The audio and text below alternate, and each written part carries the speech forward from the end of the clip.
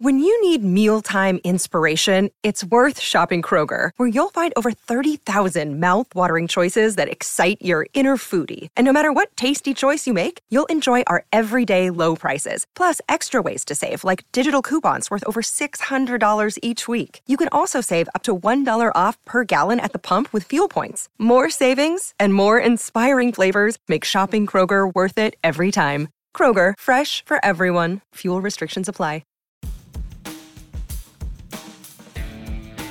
Good morning and welcome to the Football Digest podcast, your Euros special. As is always the way with these things, the probably off-air views and chat was probably much more entertaining, certainly more X-rated than what was coming up. But hopefully we'll make it even more entertaining than some of our dressing room bust-ups. We've had none of those in the England camp. No, it's all been harmony and light, isn't it? Really, it's been fantastic. England, Germany, what a week, what a night that was.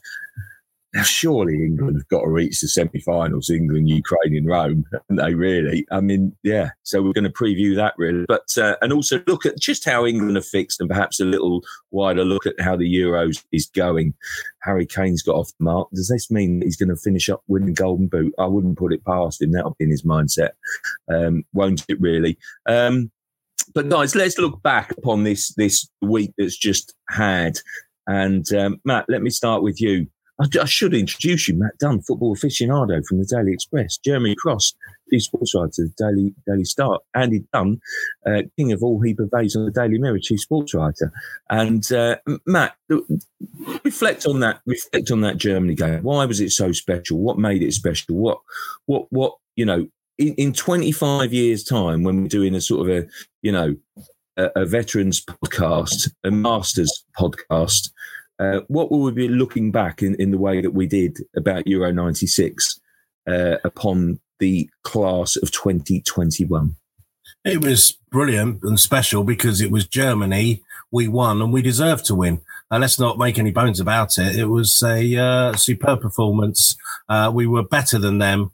Perhaps 2-0 flattered us. And now, next time we play them, we're not going to be talking about Gareth Southgate and his missed penalty. And Gareth's not going to have to do a pizza advert to sort of exonerate his thing. I've already said, I think, that there's a certain German striker who's got a yogurt commercial in him now, and I think he has his Muller moment, because that 80th minute miss is going to haunt Germany in the same way as perhaps Gazza's inches away, foot out from the 90 World Cup has done for us. So next time we play each other, they can do all the agonising, all the worrying about whether it's turned and whether, they're jinxed this time. And it's just, the boot's on the other foot, and it's been a long time since that's been the case. Yeah, it has, actually. Can we have a year's supply of Muller yogurt? That would go down exceptionally well. I genuinely don't really let anything else on my favourite brand of Greek yogurt in my fridge, frankly. So, if there's got to be a Muller rice gag in there, surely. Oh, well, no. I do like Muller rice, to be fair. I mean, vanilla, John, who would have thought the irony of it, Muller not being able to find the corner? Oh, and the winner is very good. I've definitely got some Muller corners in my fridge. But it's one I wish I'd thought of 4 days ago.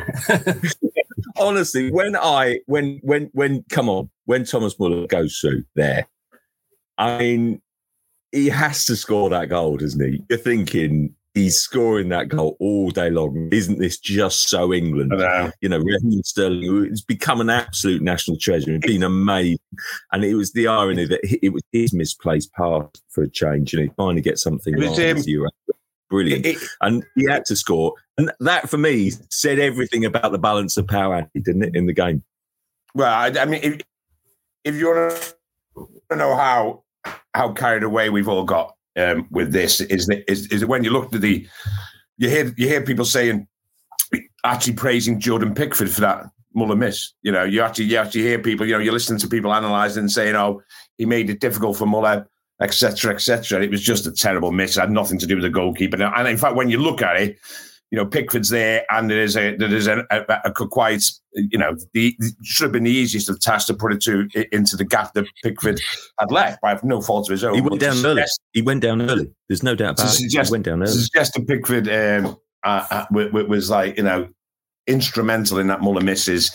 It's just basically gravy in it a little bit. I mean, brilliant performance by Pickford, but that was just a shocking miss. But, from the start of the tournament, people have been saying, we all do tournaments. We all know that what's said is that there are big moments. There are moments in games. Gareth Southgate forever says it. There will be moments that decide games, and that was a moment that was instrumental in that game.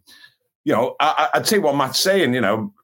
The England were the better side, but only just the better side. Everyone again is rewriting the fact that it was some sort of comprehensive drubbing of the Germans. It wasn't really. It was a game that ebbed and flowed.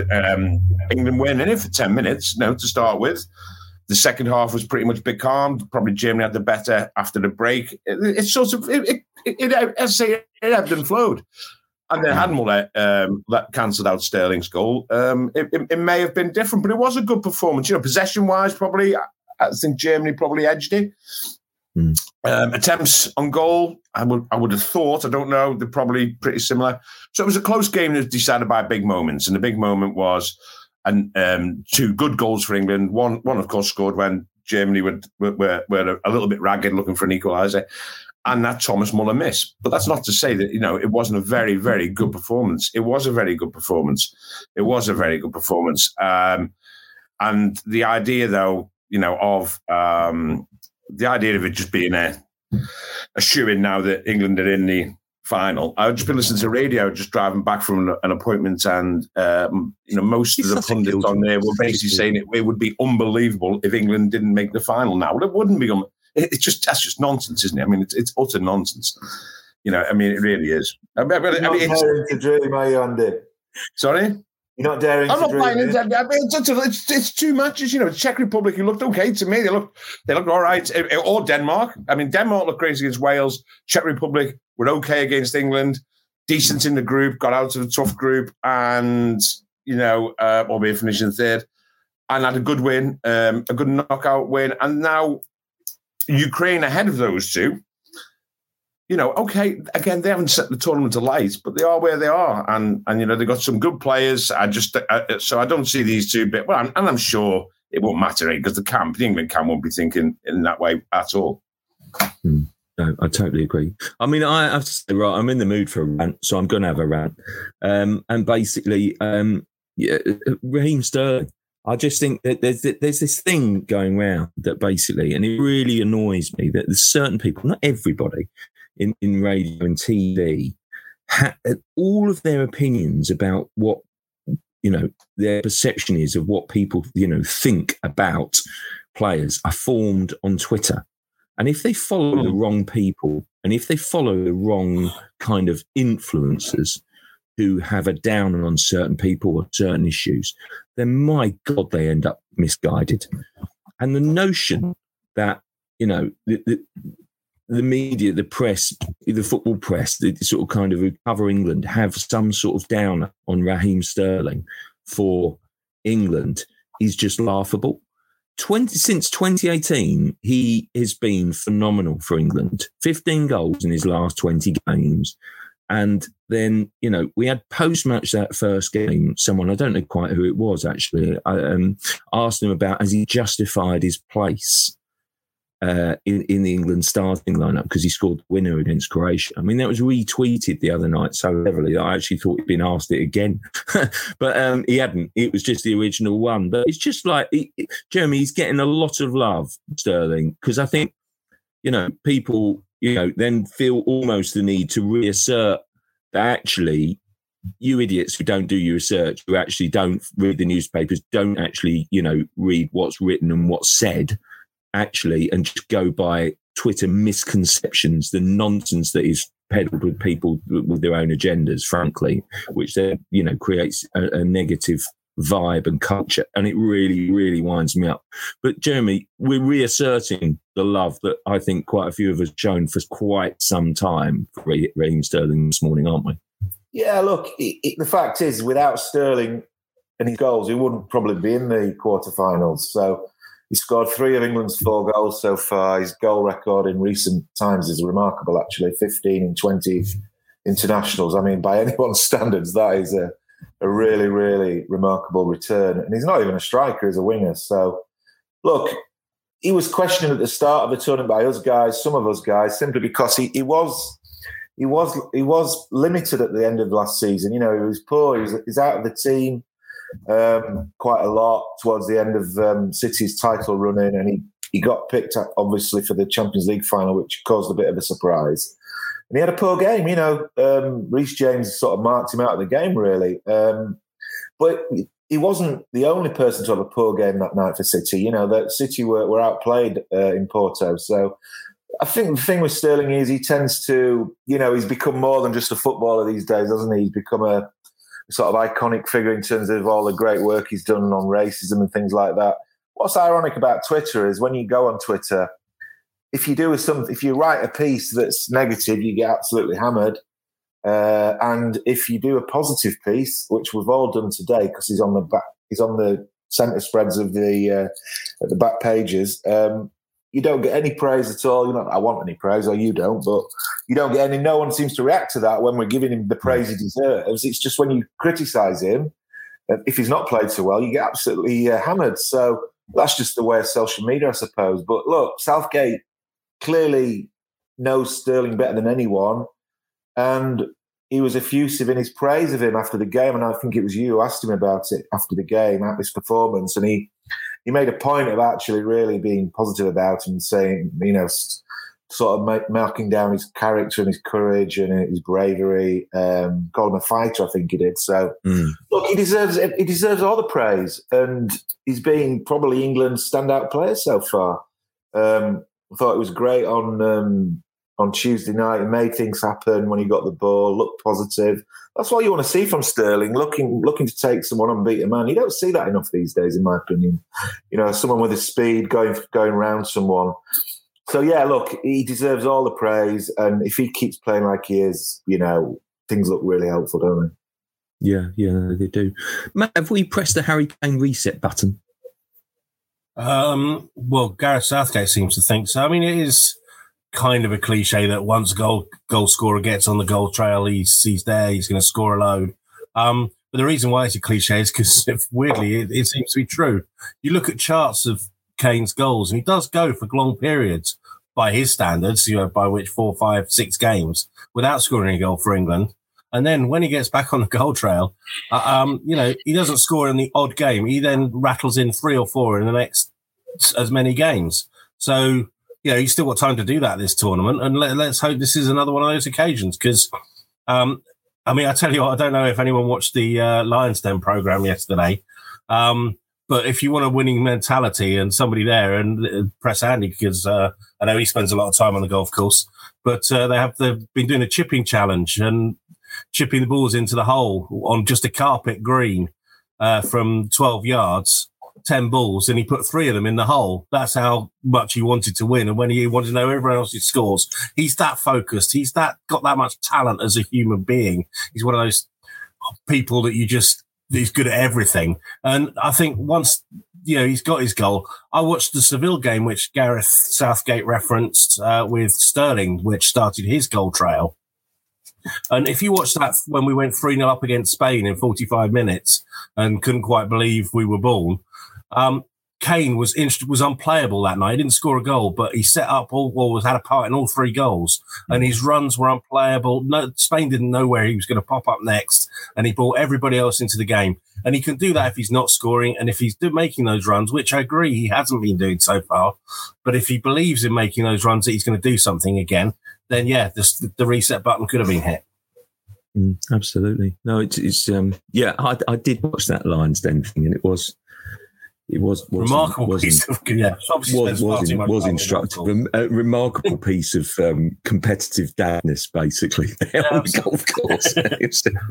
it was quite entertaining and bizarre. And I had no idea who the Spurs supporting pop star was, but I had to Google him. But he seemed quite a nice, effusive, encouraging chap.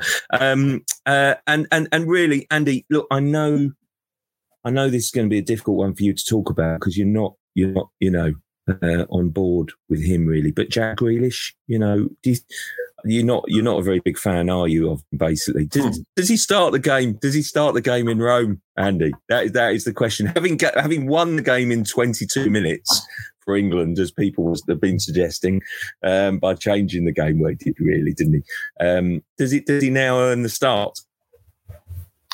Well, I personally would start him. I think against Ukraine, I think it goes without saying that he makes things happen. The extent of his influence against Germany may have been a little exaggerated, but you can't deny the fact that he was involved in both goals. He passed to Shaw before Shaw set up Sterling, and then obviously it was quite a cute cross for Harry Kane and a good finish, actually. To be fair, it looked easy, but it was quite an awkward header. So I personally would start him. Does he start? I suspect he won't. I just suspect he won't. I suspect he'll keep him fresh. And half an hour. He might even start. Seeing as though we've all given ourselves this quarter final anyway, he might even start the semi final. So I personally, John, would start him, and I'd start him pretty much in every game. But I don't think he will. Is the answer now? And obviously, it depends on what system he goes back to. If he goes back to which he probably will, back to the 4-3-3, he's probably got a better chance, certainly, if that's the case. Yeah. Just to check, is there another game before we play the semi-final on Wednesday? I believe so. Is there? Right, okay. There's a rumour of one in Rome against Ukraine. Okay, I'll have to look out for that one. No, and that is going to be the danger, isn't it? We'll come on to that. The other thing is that I just thought, was just amazing in amongst all the euphoria. I think he's speaking to the press today, so I'm sure you'll get some plaudits later. Jordan Pickford, another clean sheet. He's made a super block from Timo Werner in the first half. But Jeremy, the save in the second half. I mean, yes, I know it's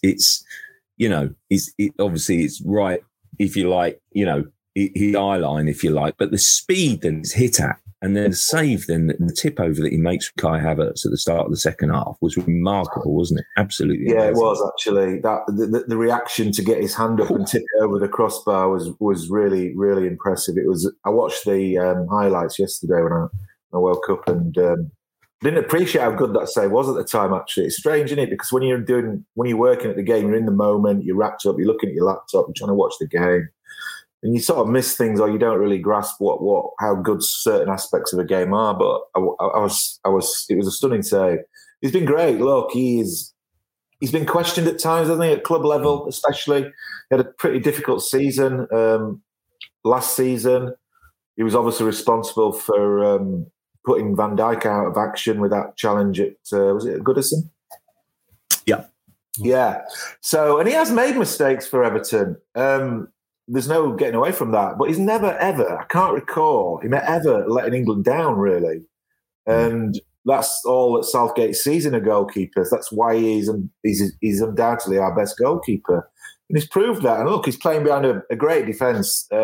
Let's give credit to the way Maguire and Stones played on Tuesday. I thought they were both wonderful, especially Stones, actually. He looks really on top of his game at the minute. So he's playing behind a really good defensive unit. But look, all you want from your keeper is to stay focused, and when he's called on to make the saves, and he did that twice, like you said, from Werner in the first half, and then Havertz in the second half.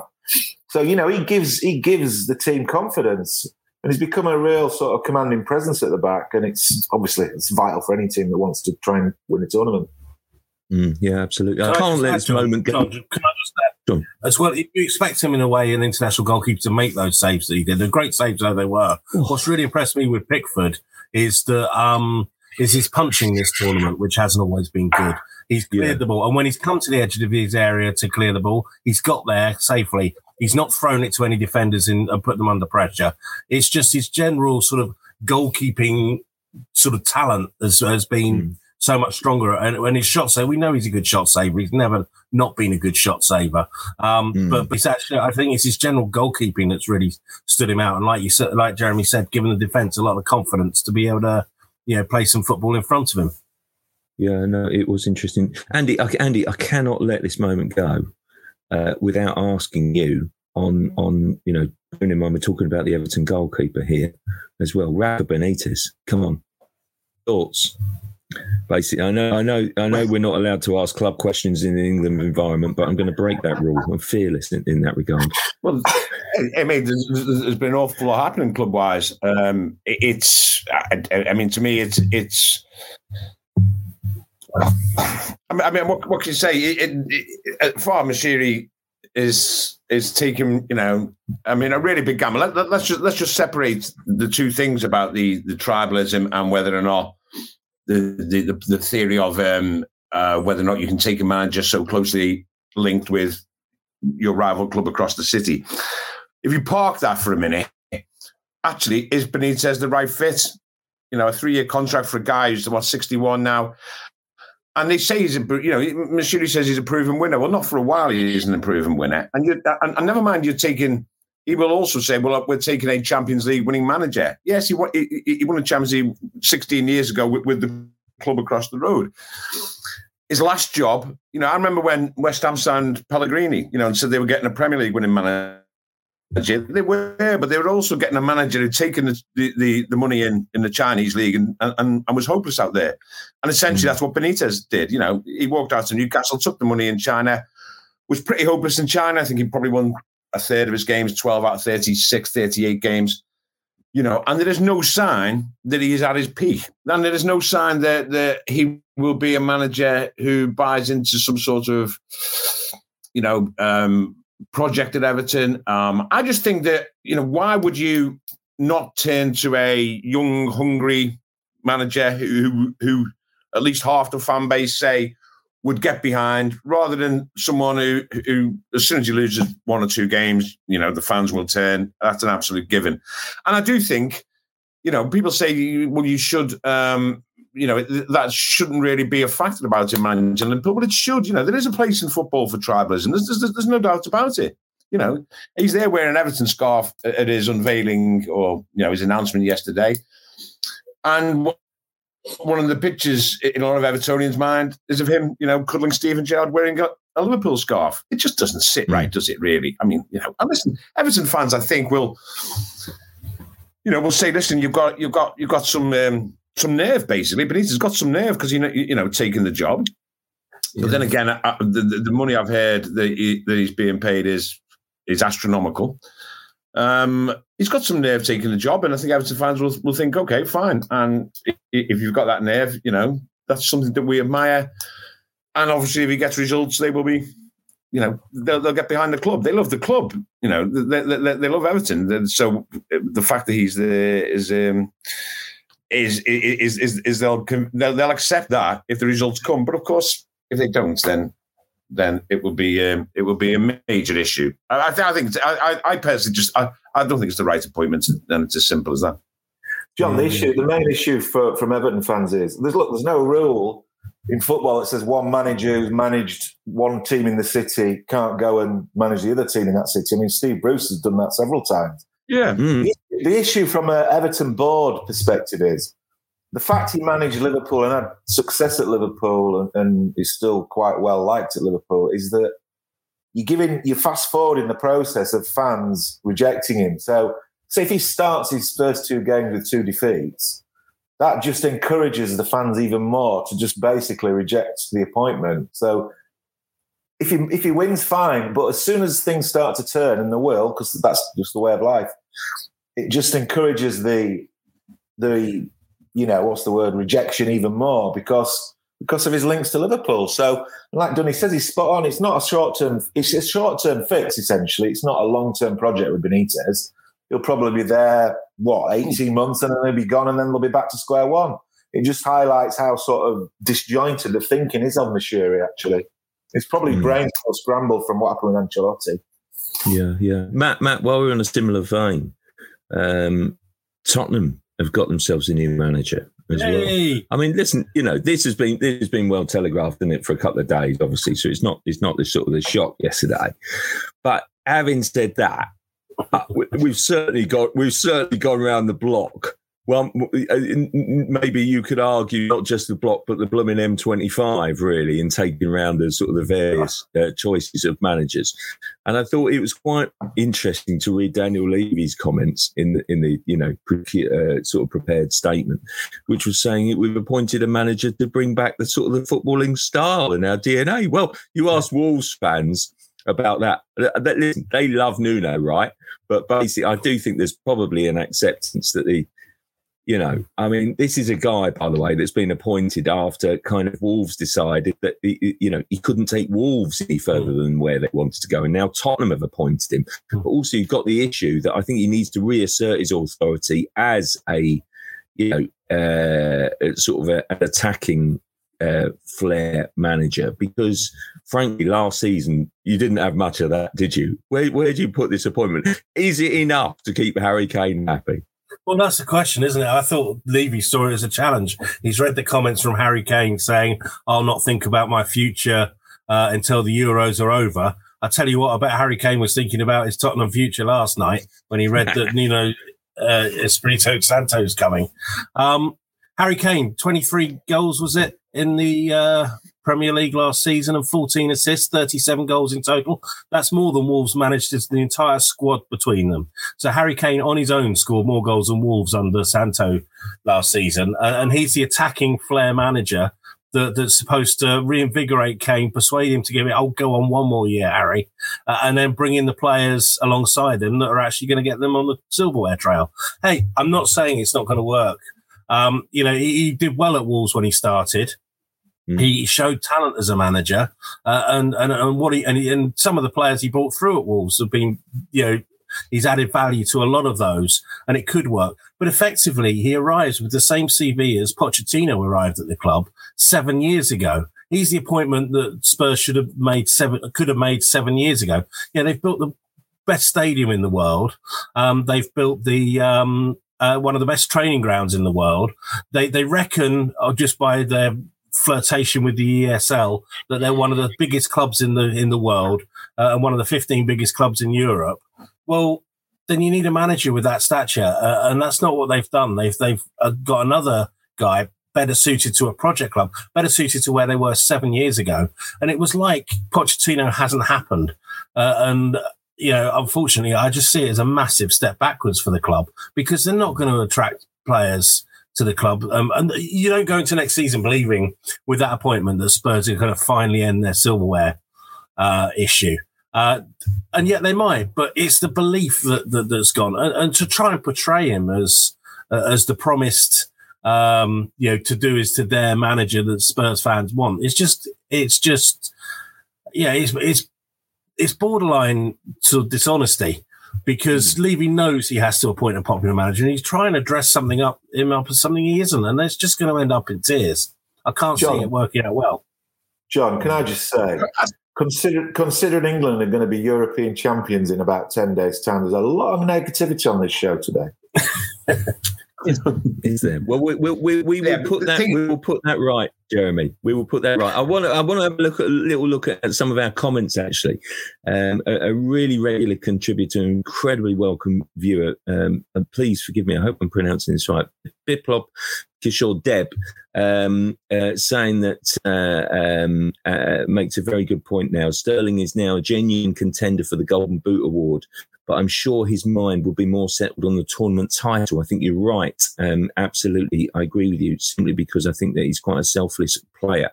Thank you for that, and thanks for all your comments. And Uche is also saying that basically if England does not get to the finals, then that team is not yet working well. They've got a host of talents to win the World Cup too.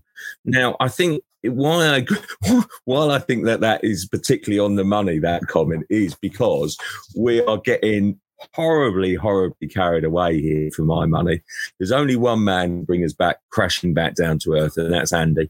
Andy, tell us about the dangers of Ukraine. Tell us about what might happen in Rome. Why we might not win 16-0 by half time and sort of kind of being carried on a golden shower into the semi-finals.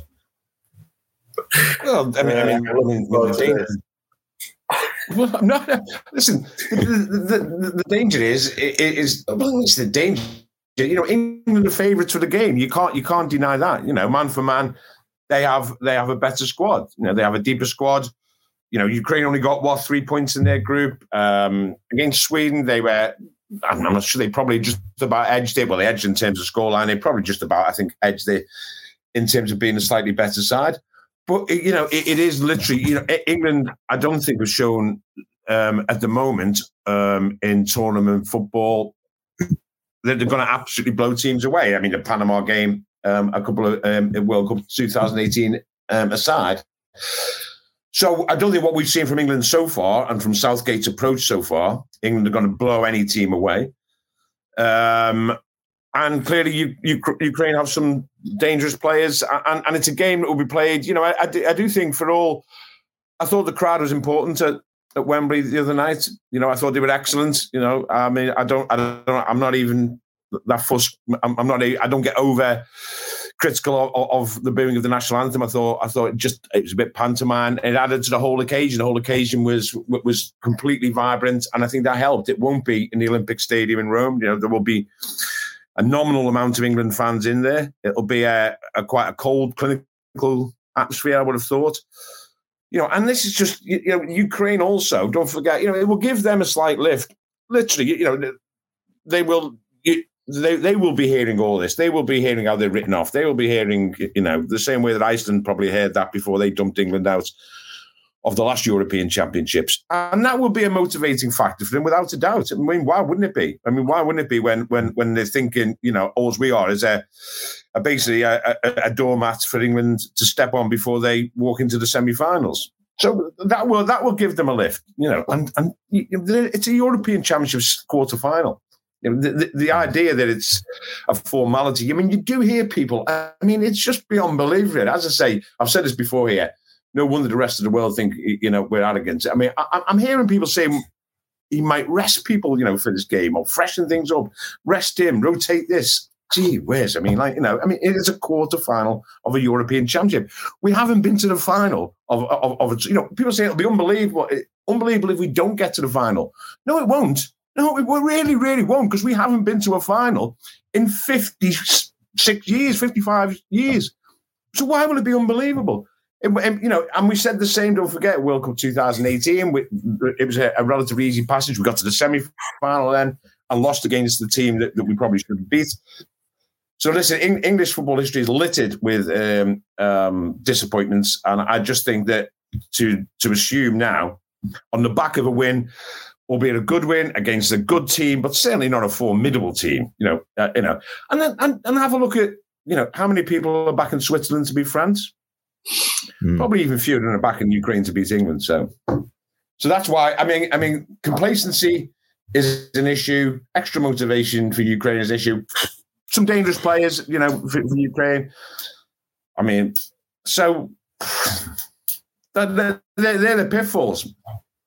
Wow. You've certainly got me in a really, you know, rabble-rousing, let's go for it, we can't go wrong sort of mood, Andy. You've really got me. Well, look, actually, I'm just looking at some of the comments here. John Cox says, England got battered by Scotland, and now they're talking about winning it. That's laughable. This one really made me laugh. Christopher Rodriguez. Colombia, you mug, not Panama. Get your facts straight. I think you'll find that they beat smashed Panama in the group stages. So well done. It was Colombia on penalties. I mean, it was Colombia on penalties. It was Panama. I do love a bit of anger and hate in the morning. So thank you. I think that was the last time Harry Kane scored before in the tournament before that.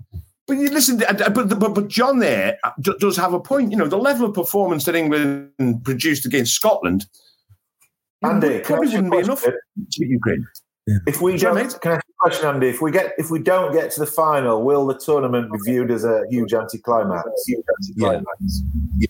Massively. Well, it will be by English people. I'm sure it'll be a very good tournament. It's already been a great tournament. Will English people think it's been a failure? Why would it be viewed as an anticlimax for England? Yeah. What I'm if trying they don't to get to the final, admit is that we should be getting to the final now. There's no escaping it. If we He's can't trying to trap you LBW style. The Ukraine finished. The Ukraine 80-1 they were at the start of the tournament. 80-1. They finished third in their group. They went through with a negative goal difference, and they've only got 2 good players. What, only the 2 that we know? So you're saying Yarmolenko and Zinchenko, but that's only because, I mean, our famous insularity, we only know them because they play in the Premier League. What you mean is they've only got 2 players who play in the Premier League. Let's translate all these things. I mean, we only ever see. You'll never believe this, but Zinchenko, they even play him in midfield. I mean, who would have thought that? Look, we only ever see, other national teams through the lens of the Premier League, and if you're not in the Premier League, you're no good. But I mean, which is of course, the thing that matters is, Jeremy, I totally agree with you. I totally agree that England should be getting to the final. I completely agree, which is why I strongly disagreed with this idea that Southgate gets a new contract regardless of the results. Because the aim of it, the job of any, never mind building for the future, the job of any England manager is to end this run and get England to the final. And it will be a failure if they don't get to the final. I totally agree. But the idea that we're just assuming it's going to happen, forget the contract. I think it tells us that's wrong. It's going to get a knighthood, let alone a new contract. Well, it's Gareth. Sir Gareth, yeah. We win the Euros, it's Sir Gareth. Look, what I'll say is, Dunny's right. Look, any team is capable of springing a surprise, isn't it? That's why we love sport. The underdog we need. It's a great story, isn't it? I've seen them play a couple of times in the tournament, and they are a pretty limited team when you compare them to the talent. Yeah, I agree. So on paper, look, it should be a 2-0, 3-0 win maybe, but you just don't know, do you? But it'll be a major shock, I think, if we don't win. So I'm laughing about Zinchenko simply because I just think that we do view him through that Premier League lens without a shadow of doubt, and yet let's be honest here, he's a bit fringy, and he's a midfielder playing left back for Man City, isn't he? And so basically he's viewed as maybe a little bit of a weak link, sort of obviously Champions League or whatever. It's just like. He, with the Ukraine team, you can tell that he's their focal point. He is their go-to man. Yes, they've got the talent of Yarmolenko, but if there's a player that kind of, epitomizes their work rate, spirit, and everything in their midfield, then it's Zinchenko, isn't it? Basically. And what just struck me, guys, I don't know whether I know sort of kind of a couple of you sort of live much further away, but what struck me at the end of that game. On Tuesday night, the later kickoff was the togetherness of that team. Look, everyone celebrates, of course they do, but sometimes it's a bit more striking that togetherness. And they sort of with Shevchenko going over to salute the fans who were sort of tucked away in a little corner of the ground, and I can see Andy's sort of cynical wry smile emerging over his face there. And every team celebrates. But look, you speak to. I was speaking to a Swedish pal of mine yesterday that Sweden were expected to go through, and he will say the first thing that he said, "What are Ukraine's strengths?" As I was just looking into it, the togetherness and the team unity and the spirit. And yes, it didn't serve them very well in the group stages because it was very mixed. But I mean, Matt, we can't write them off, can we? We absolutely cannot write them off. We shouldn't do, but we can. We will do. You are.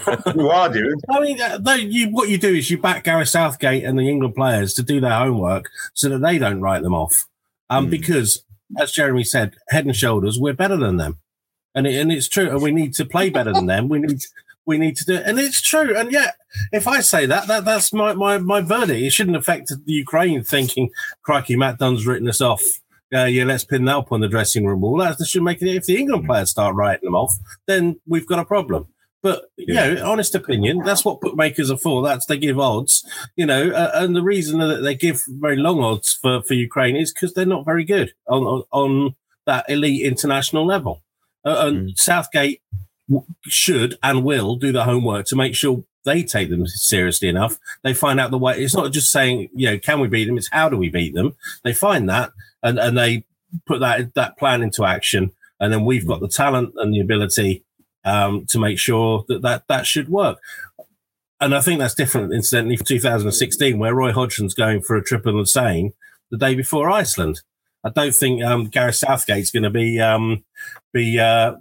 heading out to the Vatican and doing the science. Well, at least because he can't. So, but yeah, I thought that was a really bad message ahead of Iceland, 4 years ago when the England manager's sightseeing. I don't think we'll make those sorts of mistakes again. That was amazing, that one, wasn't it? That was absolutely amazing. That's complacency. That's not doing your job, and it's their job. Hopefully, lads out there. I mean, I think the guys covering the game are going to be confined to barracks due to the global situation. But hopefully they'll enjoy themselves. But the football team go there and they do a professional job, and they do it all the way up to the kickoff, all the way for the 90 minutes, 120 minutes if it needs it, penalties if it needs it. But they keep their focus on. They're not complacent, and they get the result that they should get. Yeah, Jeremy, we lost you there for a moment, pal. I was just a bit concerned that you basically just gone off to place another bet with the bookie on England, so to win by at least 6 goals. I've been depressed in too much this morning. I was putting 50p in the internet meter. I'm from York. Well, we've come to the conclusion, guys, haven't we, that this is a walkover, basically. Maybe we should just call it off and basically, sort of give it award the match to England.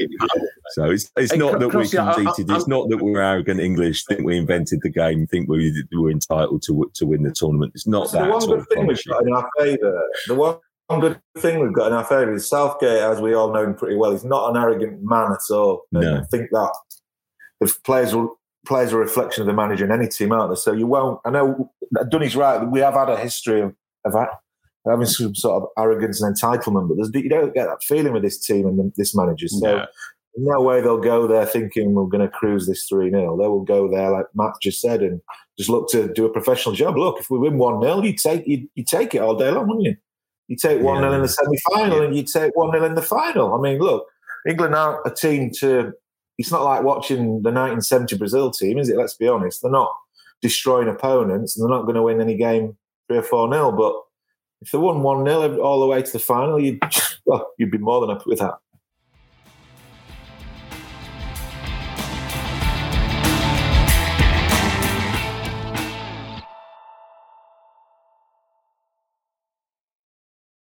Let's, as we brace ourselves for the upset to end all upsets, I have to say that this tournament has been absolutely fantastic, hasn't it? Really, in terms of drama, in terms of goals and excitement. I mean, wow, what was it? I mean, lose track of the days, really. But basically, the drama that you sort of kind of Monday, and even Sunday's second game was excellent, wasn't it? And the drama on Monday, I mean, it was breathless, wasn't it? And really, if ever you needed a wake-up call, I thought France would walk the title. They've got the squad that should have walked the title, and then they go and lose, having been up, 3-1 up with 10 minutes to go against Switzerland. I mean, it's just unthinkable, isn't it? If that doesn't serve a warning to us all. But, what's been your... I mean, that's got to be the biggest upset so far. What have you made of the tournament generally and kind of, I mean, it's been an amazing thing against all the odds, isn't it? Football and kind of, it's been a delight to watch. I think some of the drama, isn't it? To be honest, what struck me is the group stages. Obviously, in any tournament down the years can be a bit stale, can't they? But as soon as the knockout rounds begin, it just comes alive, a tournament, and this has been no exception. And you just alluded to it there. We were all we lived through a pandemic and wondering if a tournament in 12 different countries would work. Was it wise to even stage the tournament in 12 different countries? And, there's been some absolutely brilliant games. And Monday, was it Monday? Every day seems the same, doesn't it? Was it Monday, the two games, France going out and Spain beating Croatia? It was the best day's football I think I've ever seen. It was like two cracking games, I think 13 or 14 goals in 2 games.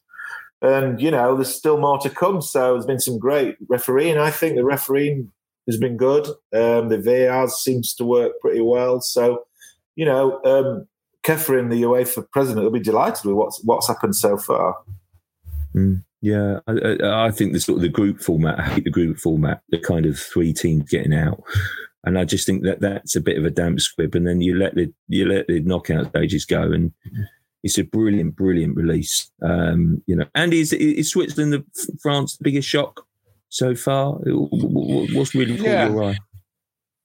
Yeah, I don't see, you can't see beyond that as the biggest shock. I mean, not least because, of the nature of Switzerland's comeback, I mean, we talk bookmakers odds at some stage, but I can't even begin to imagine what Switzerland were to go through when they were 3-1 down, with not long left. The odds would have been astronomical. On the tournaments as a whole, I agree, and we say this all the time about the group stages, that they can be a little bit, they are a little bit stodgy, aren't they? And what do we do about it? What do we do about it? I mean, it's there's almost a case just to have a knockout tournament. Let's have it, seeded and have a knockout tournament. That would be.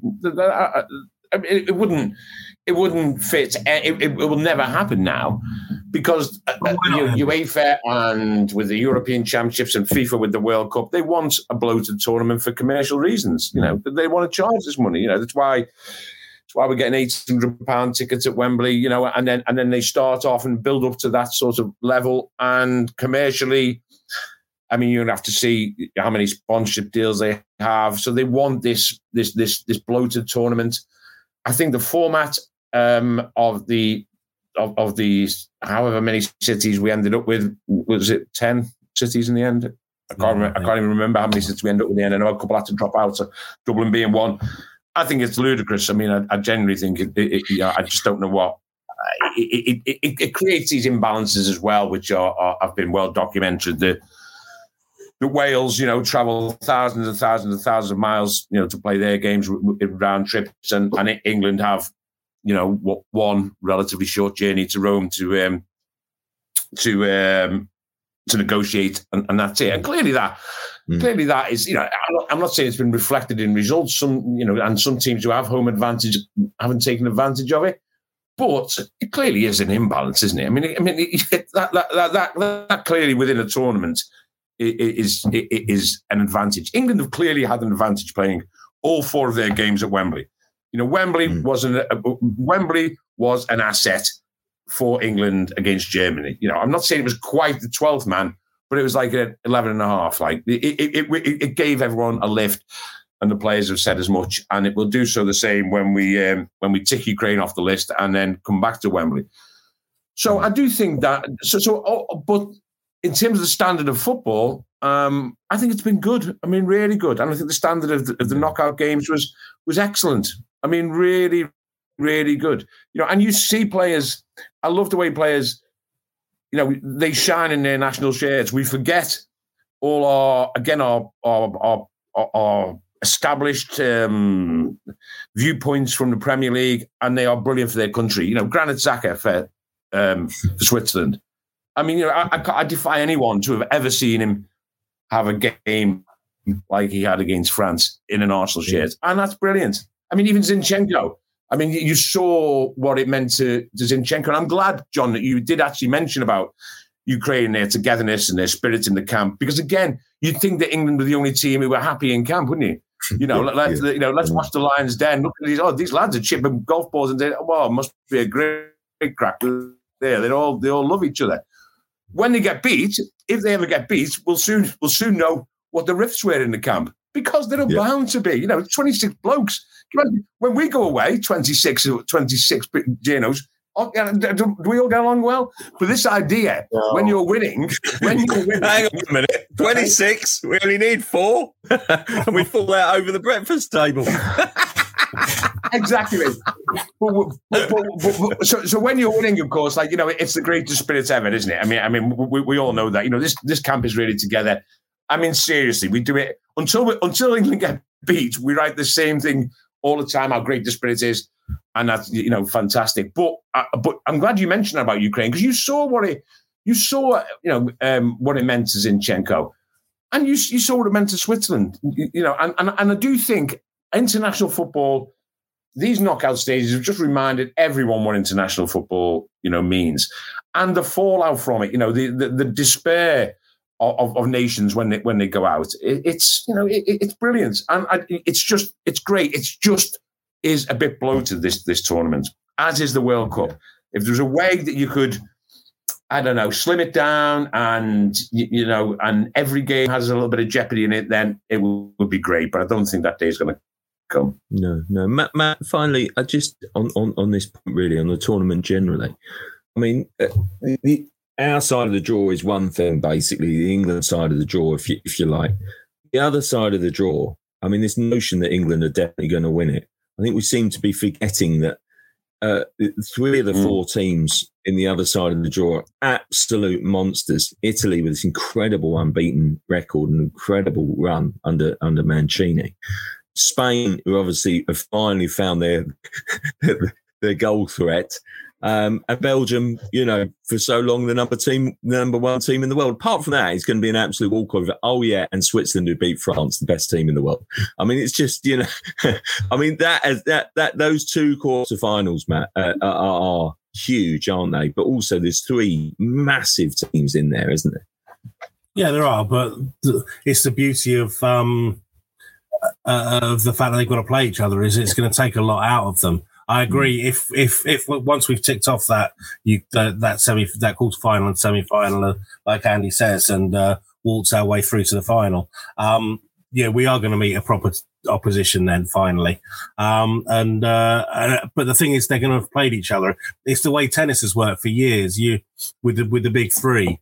You have 2, and one of them has a set to face the semi-final against Roger Federer, the other one doesn't, sort of thing, in terms of Nadal and Djokovic.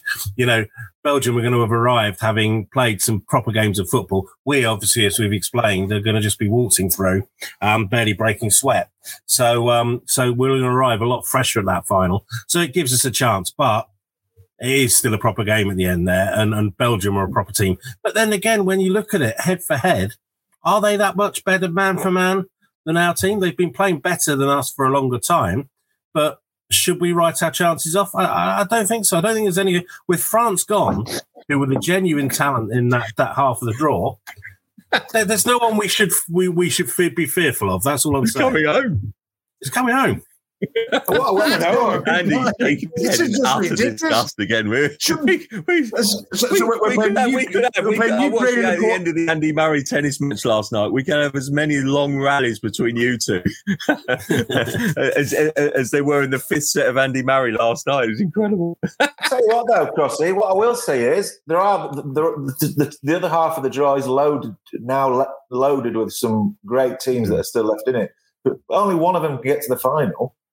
If we get to the final, we've only got to play one of those teams. And look, we all know Belgium are a great team, but have they played that well so far? I don't think so. I think they've been like England, actually. They've been quite sort of methodical and. Well, that's why I don't think they're going to make the final. They've got the job done. If they lost to Italy, would it be a shock? Probably not. Italy look a great team, don't they? They score goals. They don't concede any goals. So.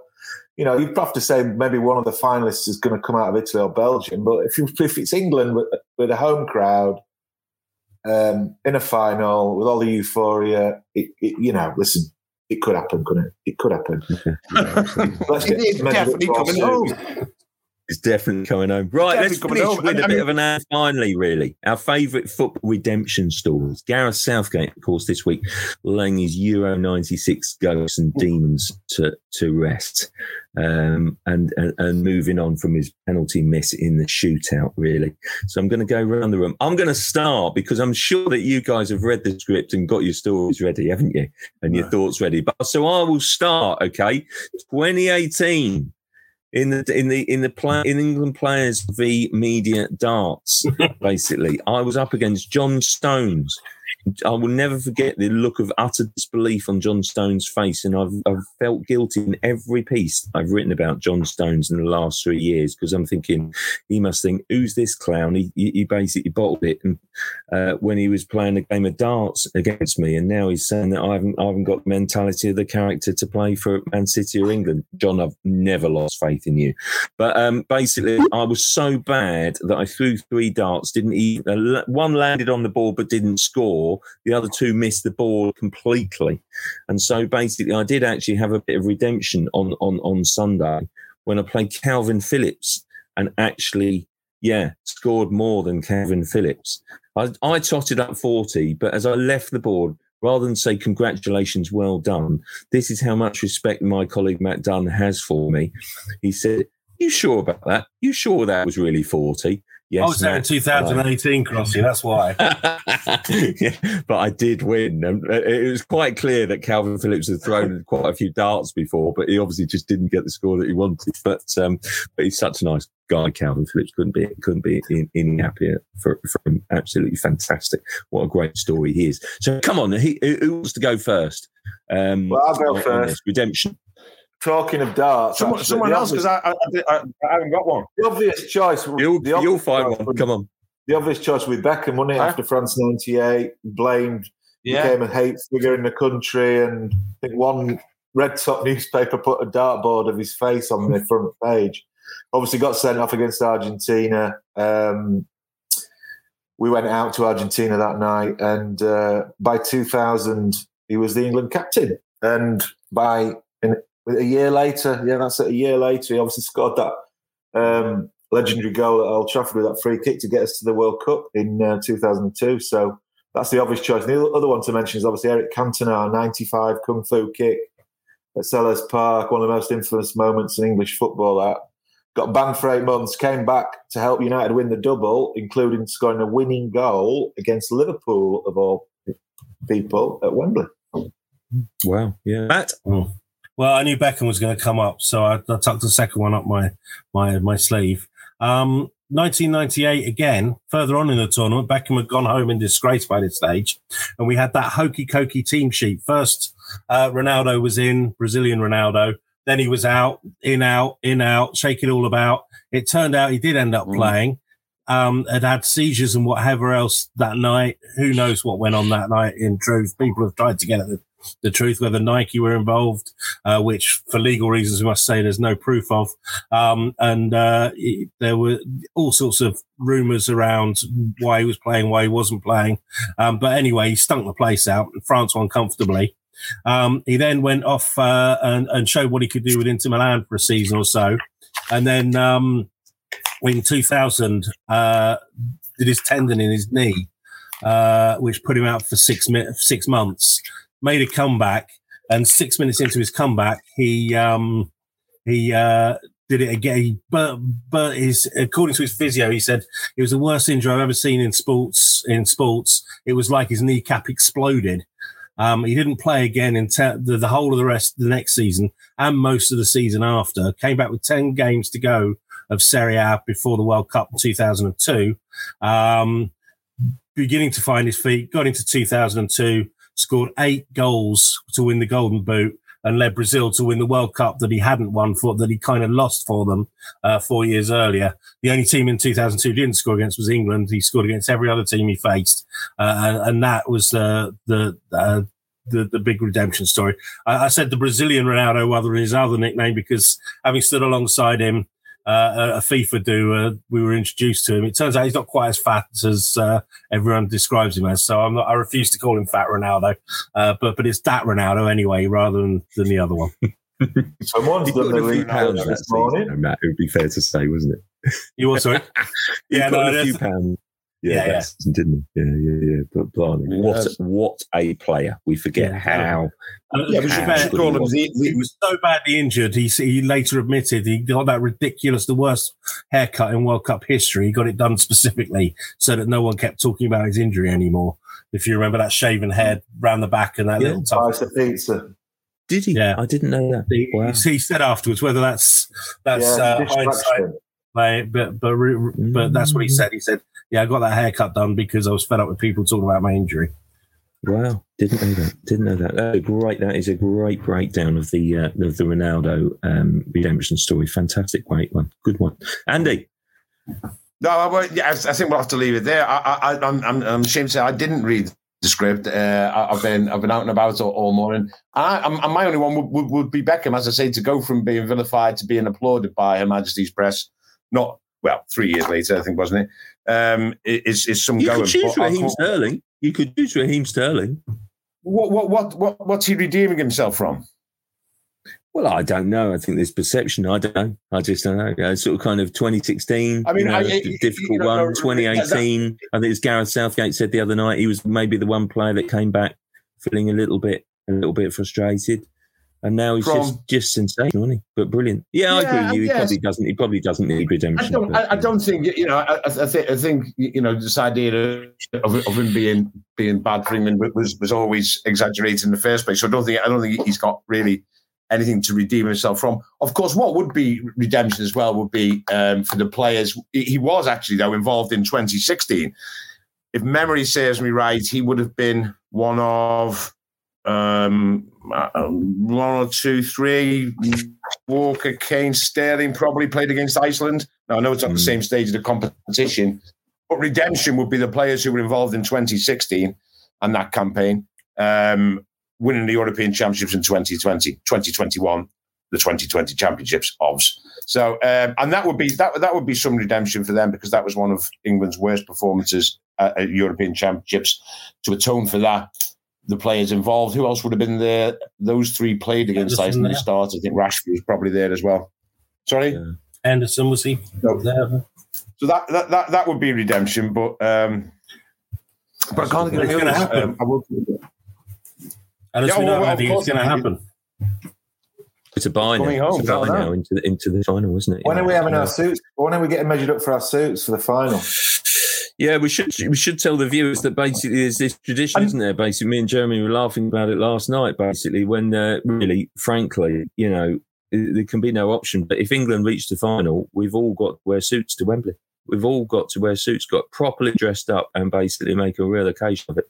No excuses. There was a time, John. Everyone. There was a time, don't forget, when most journalists wore suits for every single game. Collar and tie was absolutely, as work, and now you look around, famously, of course, and you'd wear a collar and tie to go when you were seeing a manager. That used to be the old school way, Paul. Do you remember when Do you remember when one of our colleagues turned up? I think it was to a Ferguson press conference. He said, "Oh, I see the big issue of sending someone."